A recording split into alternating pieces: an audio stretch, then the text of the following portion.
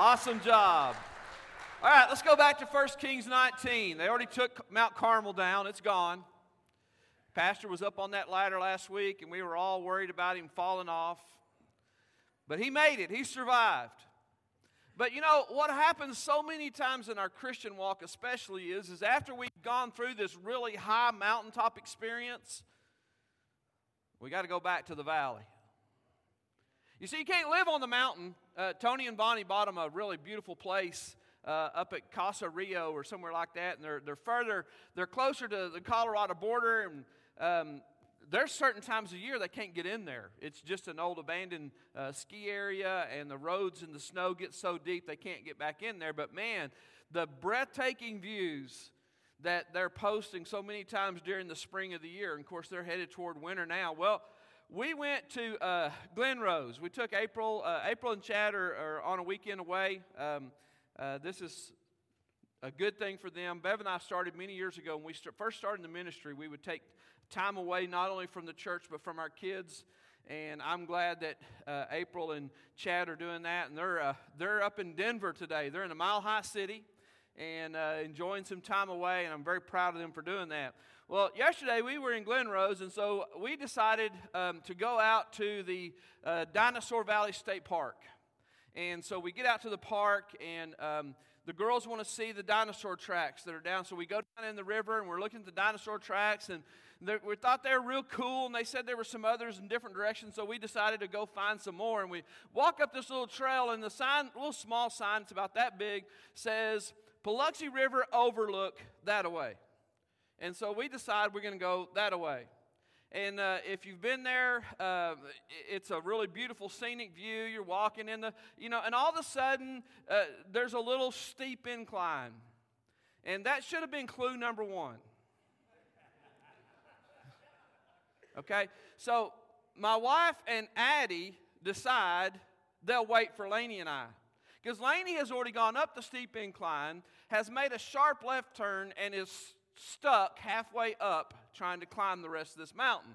So being, Superman Poppy, I go up the steep incline, I turn, get behind her. I'm about 3 steps behind her, and I said, Lainey, maybe it would be best for us to back down and take the real trail. The real trail. It's going that way. This is not the trail. And Lainey says, oh, but Poppy, I can see the top. It's just right up there.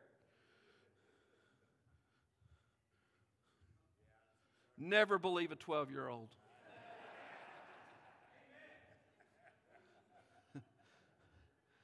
Every step I took was straight up. We're grabbing rocks and holding on to the edge, trying to see if. And I'm telling Lainey, I'm behind her. She's in front of me, and I keep telling her, Lainey, the best thing for us to do is turn and go, oh, we're almost there. We're almost there. And I took pictures. I've got it, but I should have given a post to Robert this morning. But anyway, we get to the top, and we see this young couple that Lainey had spotted. They were going up this way, and we get to the top, and we're walking by them, and one of them has this Jesus T-shirt on, and the other guy is standing there, and he's breathing hard, and he's about 16, 17 years old, and I look at him, and I said, I will never follow you up a mountain again. Needless to say, we get to the very top, and there's some beautiful, breathtaking views. And then going down, I said, Lainey, we will follow the trail down this time. I don't care if it takes us an hour longer. We're going down the trail because it's a trail that someone else obviously planned and designed so that you could get up and down safely. Well, in 1 Kings 19, we have the story in chapter 18 is that Elijah goes up on Mount Carmel, and in the very end of the chapter, he defeats the 400 prophets of Baal. He gets down and begins to pray, and God sends a rain, and the rain begins to fall. Elijah tells Ahab, get down because I hear the sound of abundance of rain. But in chapter 19 is where most of us live. Because in chapter 19, something happens in Elijah's life that really kind of turns him backwards a little bit. It's like those moments in your Christian life whenever you've been praying about something, and God answers your prayer, and it's a great answer. But then it's all of a sudden, it's kind of like, what now? Where do we go from here? And the Bible says in 1 Kings 19, verse 1, and Ahab told Jezebel all that Elijah had done. Now, Ahab should be Ahab shouldn't be running his mouth right now because God's just sent rain. His country, his nation is no longer under a drought. Ahab should have kept his mouth shut.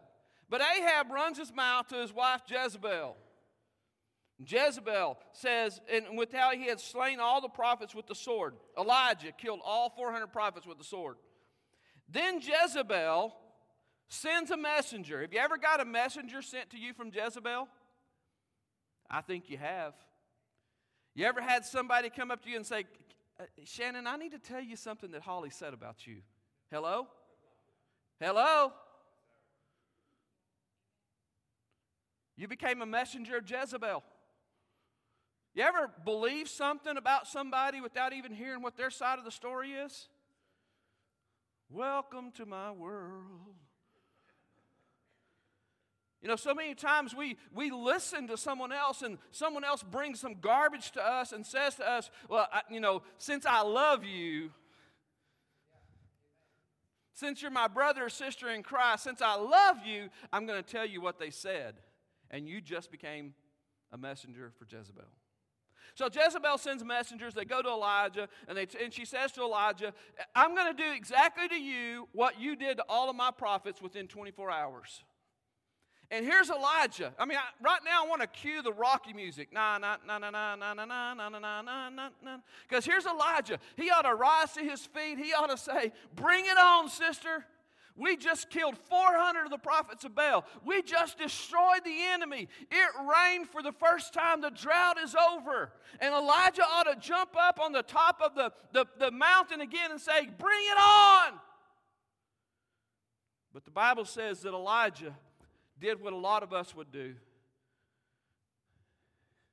And he ran from the presence of God. Here he is. He's done a great thing. Wonderful things have happened. And yet, look what happens in verse 3. And when he saw that, he arose and went for his life. And he came to Beersheba, which belongeth to Judah, and he left his servant there.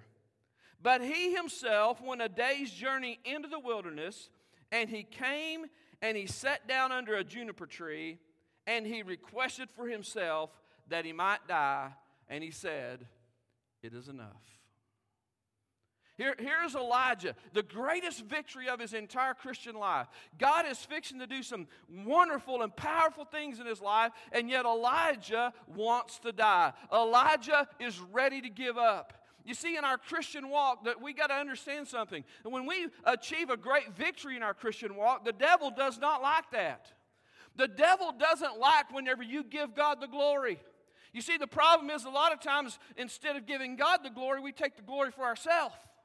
And we say, look what I've done. And we beat up on our own chest. And we say, look at everything that I've accomplished. And yet Elijah didn't do that.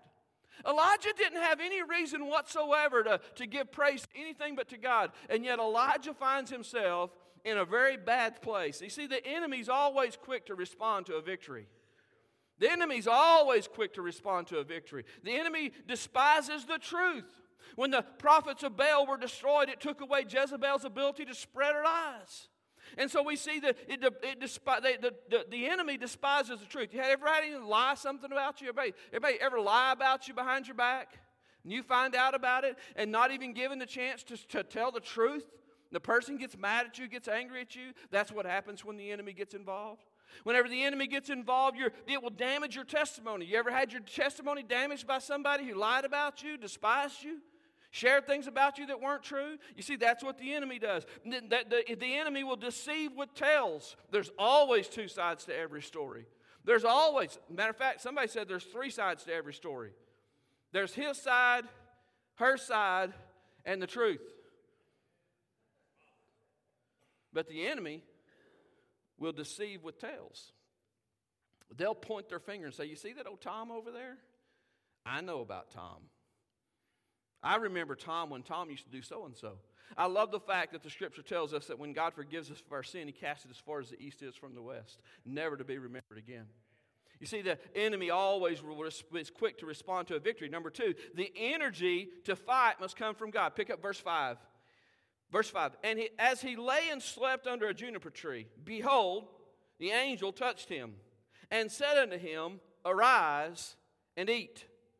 And he looked, and behold, there was cake baking on the coals, and a cruse of water at his head. And he did eat and drink, and he lay down again. And the angel of the Lord came again the second time, and touched him, and said, Arise and eat, because the journey is too great for thee. And he arose, and he did eat and drink, and he went in the strength of the Lord, the strength of that meat, 40 days and 40 nights, unto the Horeb, the mountain of God. Now, here he is. He's depressed. He's discouraged. He needs some energy.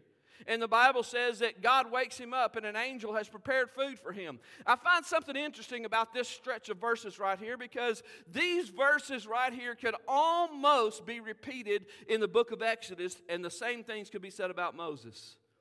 You see, this very same mountain, Mount Horeb, is also interpreted Mount Sinai. This is the very same mountain that God would take Moses not once but twice. He sent him up there once and he destroyed the tablets before he ever made it down, so he had to go back the second time. You ever had to go back the same place twice because you screwed up the first time? Yeah. It's one of those things, you got to take that test again because you failed it, you didn't study for it, and the teacher says, you got to take it again? Yeah. So Moses has to do that. The very same mountain, very same place. You remember in the story of Moses and the children of Israel, as God's leading them through the wilderness, that God sends fresh manna from heaven? We're almost for sure that that manna, in today's modern day terms, is interpreted Krispy Kreme. We're almost positive that there'll be Krispy Kreme donuts in heaven. Same place, second time around. Because if you go read the story of Moses, what you're going to find out about Moses, Mike, is that Moses went to the Mount Horeb and he hid himself in a cave. And it was there that God found Moses, and God pulled him out, and God began to show him great things. Well, God's going to do the same thing here for Elijah, but your energy must come from God. Don't get sucked into the battle when you're not ready to fight with the strength of the Lord. Don't let the enemy pull you in and get you all riled up, and then you realize, I don't want to fight this battle. I don't have the energy to. I love what Tillerson said this past week in one of his comments whenever they were asking if he called the president a moron, which, by the way, I believe he has called the president a moron because I've called him a moron several times. But they asked him, they said, have you ever called the president a moron? And he says, where I come from, which is Dallas, Texas, he says, where I come from, we don't respond to petty things. That's what he said. That was the end of the story. Now, the problem with that is that a lot of us in this room, the reason why that we get sucked into battles and the reason why that we end up not having enough strength and energy to withstand is because we get sucked into things that we're not prepared to fight with. We don't have the energy. I have to tell you, back up. We went to the Loco Coyote for lunch yesterday. I had an 18-ounce ribeye. Whew! I ate about half of it. I had the big old onion rings that they cooked down there, and these things were awesome. I was thinking to myself, matter of fact, I told my wife and the girls as we got in the Jeep and we're heading down the road, I said, we're going to eat very light for supper tonight because that meal was way too big. I didn't know that Lainey and I were going to climb Mount Everest. I had no idea. I promise you, by the time I got to the top of that mountain, that 18-ounce ribeye wasn't around anymore. It was gone. I'm glad I did, though, because there were several times I had to take my hands and shove her up over the next ledge and then grab a hold and figure out a way to get this old body up over the top of that same ledge. You see, sometimes we don't even realize that God's preparing us for the battle and God's given us strength. The Bible says, trust in the Lord with all your heart and all your ways acknowledge Him, and He'll direct your path. He'll give you the strength. He'll give you the energy. You may not even realize it, but He may be feeding you today for a battle you'll face tomorrow. There's sometimes we have to understand that the source of our energy will determine the ability to withstand the test. How much strength you've got. Have you read your Bible on a daily basis? Are you praying on a daily basis? Are you seeking God on a daily basis? In everything give thanks. In everything seek His face. Are you truly allowing Him to give you a life-sustaining energy that will allow you to face the battle that's ahead of you? The strength to withstand the test can only come from the meat of the Word of God. You have to be, you see, when the battle comes, guys, if you don't have this book, He said, thy word have I hid in my heart that I might not sin against thee. He said in 2 Timothy 2:15, to study to show thyself approved unto God, a workman that needeth not to be ashamed, rightly dividing the word of truth.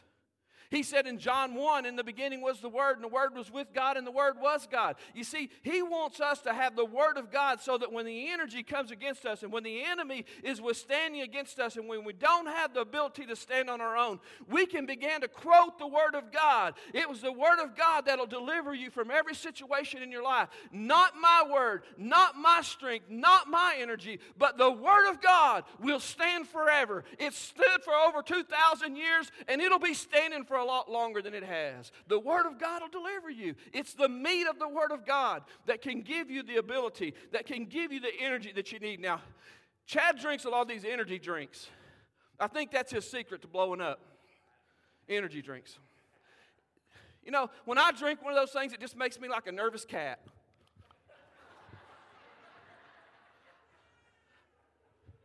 I don't sleep at night. I wonder what in the world's going on. I wake up, I go to bed at 9, wake up at 11. I'm like,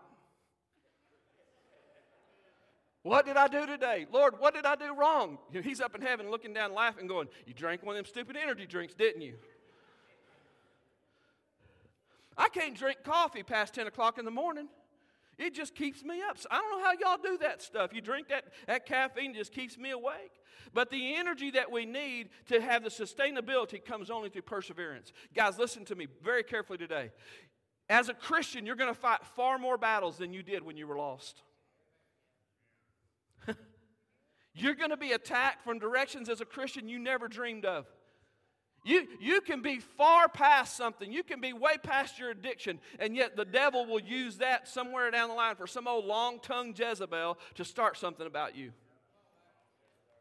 You can be way past your divorce. You can be way past your failures and your moral demise in your life, and yet Jezebel is going to slick into your life sometime and begin to start garbage behind your back. And you're going to have the ability. We're going to have to say, like Rex Tillerson said, we just don't respond to that nonsense. We don't give pettiness a place. I'm going to give you the last thing this morning, and I hope this will really encourage you. You see, what to do when the enemy closes in. Number one, the enemy is always quick to respond to a victory. Number two, your energy to fight must come from God. Number three, find encouragement from past victories. Now, I left my notes out on the front out there. If you'd like to get a copy of these when you leave, you can take them with you, because I believe that some of you needed to hear that. Find encouragement from past victories. Isn't it funny how we remember our failures? In 2008, Coach Rushing gave me a football team for our Christian school that was loaded with talent.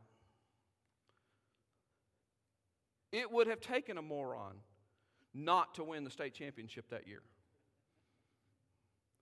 And so we decided we were really good in 2007. We decided in 2008, the very first game of the year, we would schedule a team called the Richland Springs Coyotes.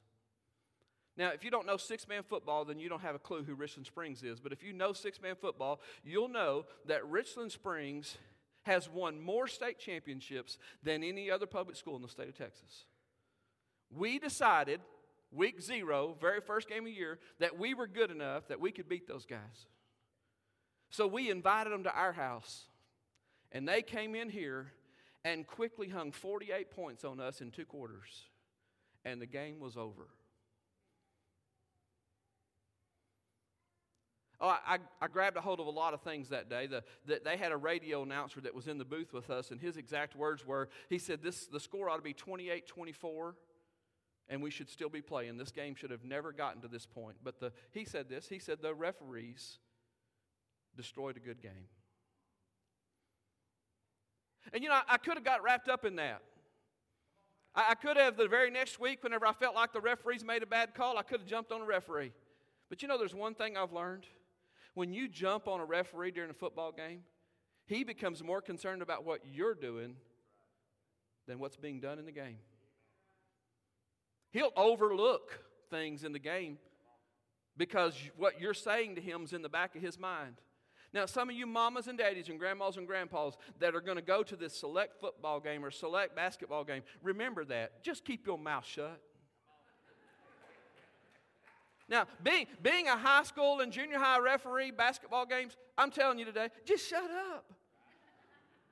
I have turned around in the middle of basketball games and threw my whistle at guys. Here, you obviously know better than what I'm doing. You blow this thing for a while. There was a guy at a game sitting up on the very top. He had about 10 teenagers around him, and he just, every time I'd come down to court, Curtis, it was blah, blah, blah, blah. You missed that traveling call. You know, this and this and this. I just turned around. I actually had an extra whistle in my pocket. I grabbed it and threw it up to the top of the stands and said, hey, next time you see something, just blow the whistle and let me know what it is. Did you know the rest of the game he never moved? When it was over with, he brought my whistle back, and he said, thanks for the whistle. I didn't have to use it. You see, here's the thing. When we get so wrapped up and so involved in our failures, we forget how many victories we've won. And that's where Elijah is right now. He ate for 3 days. The Bible said the angel of the Lord woke him up 3 days, sent him to the Mount Horeb. Mount Sinai is literally interpreted a place where God abides. And God sends Elijah up there. I want you to pick it up with me. We're fine. Let's pick it up. Verse number 9. And he came thither unto a cave, the very same cave that Moses was in, and he lodged there. And behold, the word of the Lord came to him and said unto him, what doest thou here, Elijah? Elijah, what are you doing here? Can you imagine sometimes whenever we're going through one of those pity party times in our life when God shows up and says, why are you here? How did you end up here? You may find yourself without a job. You may find yourself without any money. You may find yourself without a spouse. And God shows up and said, how'd you get here? You see, you got to understand something. There's a perfect will of God and a permissive will of God in your life. The perfect will of God is that we all get saved and we all go to heaven and we all live a happy life. The permissive will of God is whenever we get out of the perfect will of God and we begin to do things on our own and make our own choices and our own decisions and either get ahead of God or aside from God, and that's when we find ourselves in a cave. And God comes to us and says, what are you doing here? Notice what he does. And he said, I have been very jealous for the Lord God of hosts, for the children of Israel have forsaken thy covenant. They've thrown down thine altar. This is Elijah speaking. God, this church you gave me to pastor, they're a bunch of lunatics. Look what they've done. That's what he's telling them. God, I've been jealous for you. I've preached your word. I've preached your gospel. I've shared the good news. But notice he says, they've thrown down thine altars, slain thy prophets with the sword, and I, even I, only am left. And they seek my life to take it away. God, you sent me to pastor a bunch of idiots. And Lord, they're doing everything that you told them not to do. And here I am, God, I'm the only one that's doing the right thing. You ever been there? And he said, go forth and stand upon the mountain before the Lord. He took my mountain down. And behold, the Lord passed by. And a great and strong wind rent the mountains, break it in pieces, and the rocks before the Lord. But the Lord was not in the wind. And after the wind, an earthquake. The Lord was not in the earthquake. Now, listen to me. We get wrapped up sometimes thinking that God's not around because we can't feel His presence. Hello? We live in this touchy-feely world, don't we? We want to touch it and feel it and hug it and hold it. And God begins to show Elijah, I'm not in the great ways. I'm not in the big things that you see going on. I've allowed those to happen. I created those things. But he goes on. And after the earthquake, a fire. But the Lord was not in the fire. And after the fire, a still small voice. And it was so that when Elijah heard it, that he wrapped his face in his mantle, and he went out, and he stood in the entering of the cave. And behold, there came a voice unto him and said, what doest thou here, Elijah? And he said, I have been very jealous for the Lord God of hosts, Because the children of Israel have forsaken thy covenant and thrown down thine altars and slain thy prophets with the sword, and I, even I only, am left. And they seek to take my life. And the Lord said unto him, Go, return on thy way to the wilderness of Damascus, and when thou comest, anoint Hazael to be king over Syria. You know what? God doesn't say to Elijah, Elijah, it's okay. You're just having a pity party. It's okay. It's all Christians go through this stage, Elijah. It's okay. No, God says to him, go do what I told you to do. Stop worrying about what they're not doing, because he repeats it twice. They've slain your prophets. They've torn down your altars. They've done this and this and this. And he says, I want you to quit worrying about what everybody else is doing, and I want you to do what I've called you to do.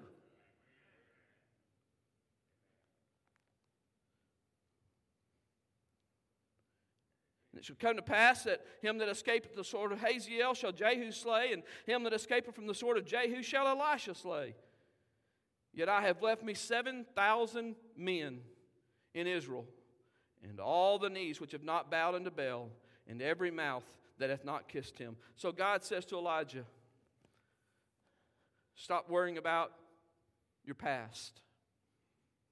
Would you just give me just a few minutes to share these 6 thoughts with you. First of all, the enemy will sap your energy that's given to you by God by constantly reminding you of your failures. He will constantly remind you of your failures. You find yourself in a cave today because every time you turn around, somebody's slapping you in your face with how many times you failed.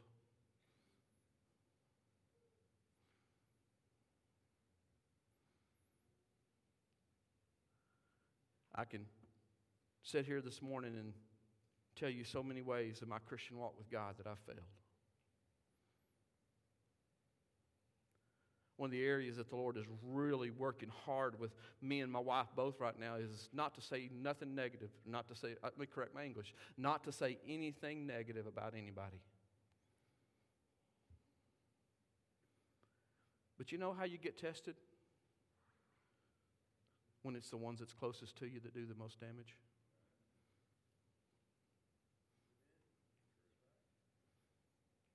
Isn't it hard? I mean, just being honest. Hardest person for me to pray for is my wife. There's just something wrong about that.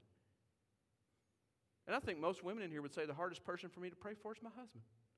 Now, it's not hard for you to pray for him whenever you're saying, God, I wish you'd strike him with a lightning bolt. Amen? But whenever you really are having a problem, what do? We enlist the help of Jezebel.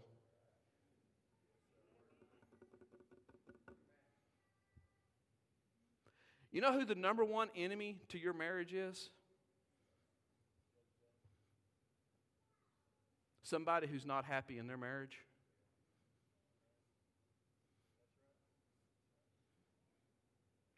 Because they're willing to chime in with you and say, well, let me tell you about what my husband did.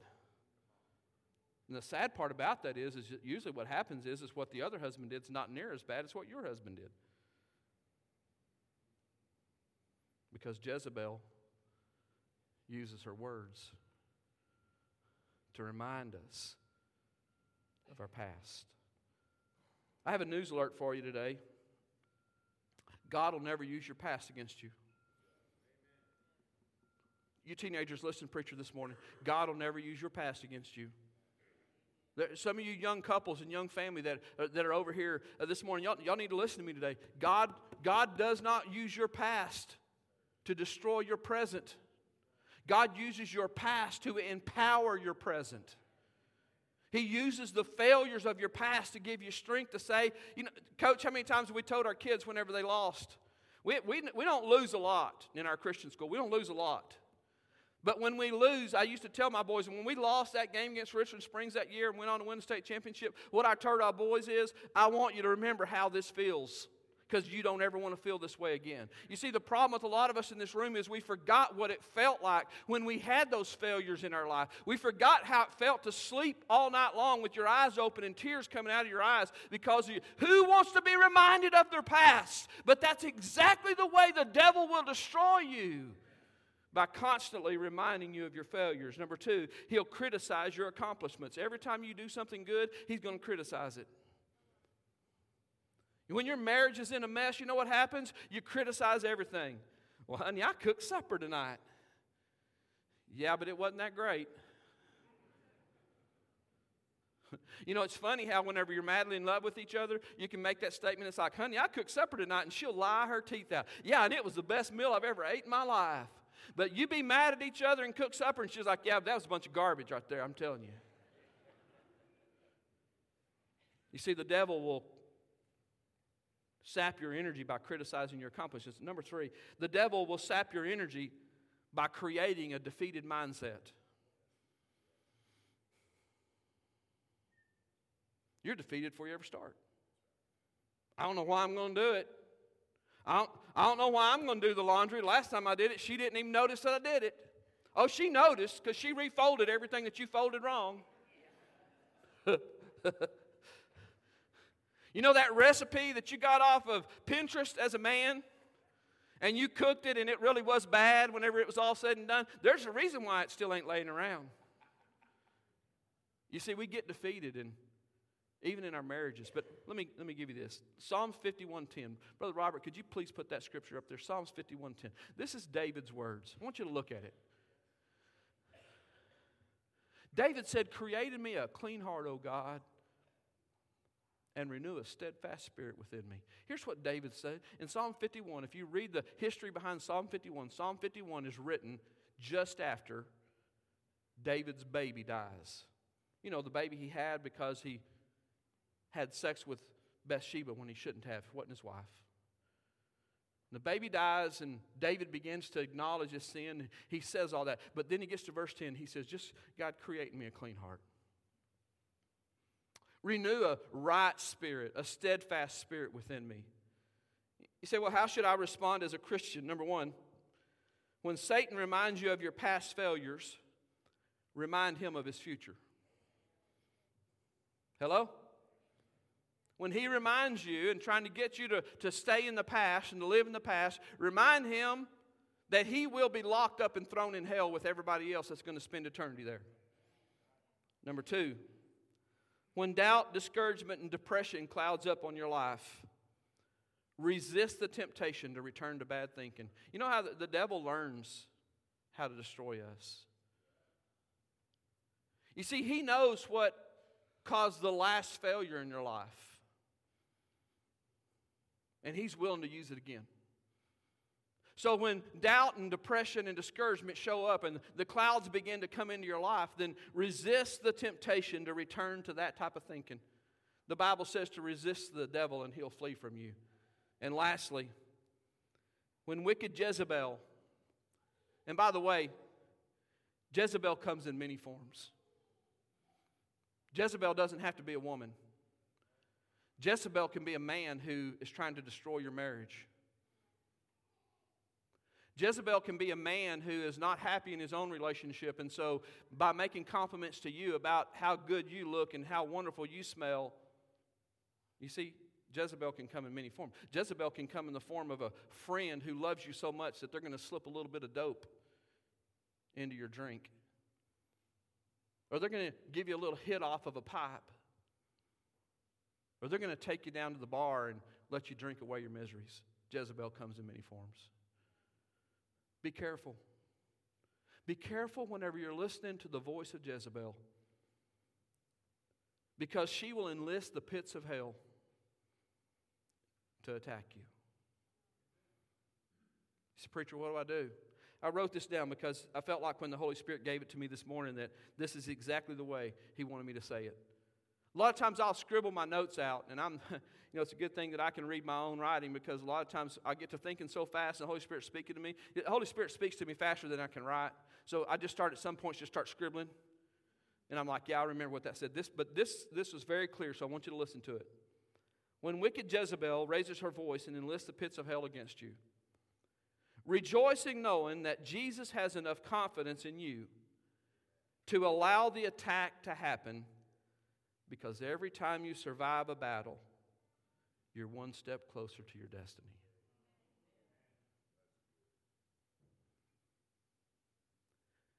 Jesus never said we weren't going to have problems and trials and tribulation.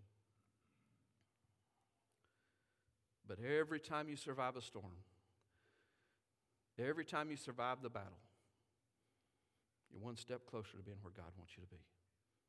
Every head bowed and every eye closed.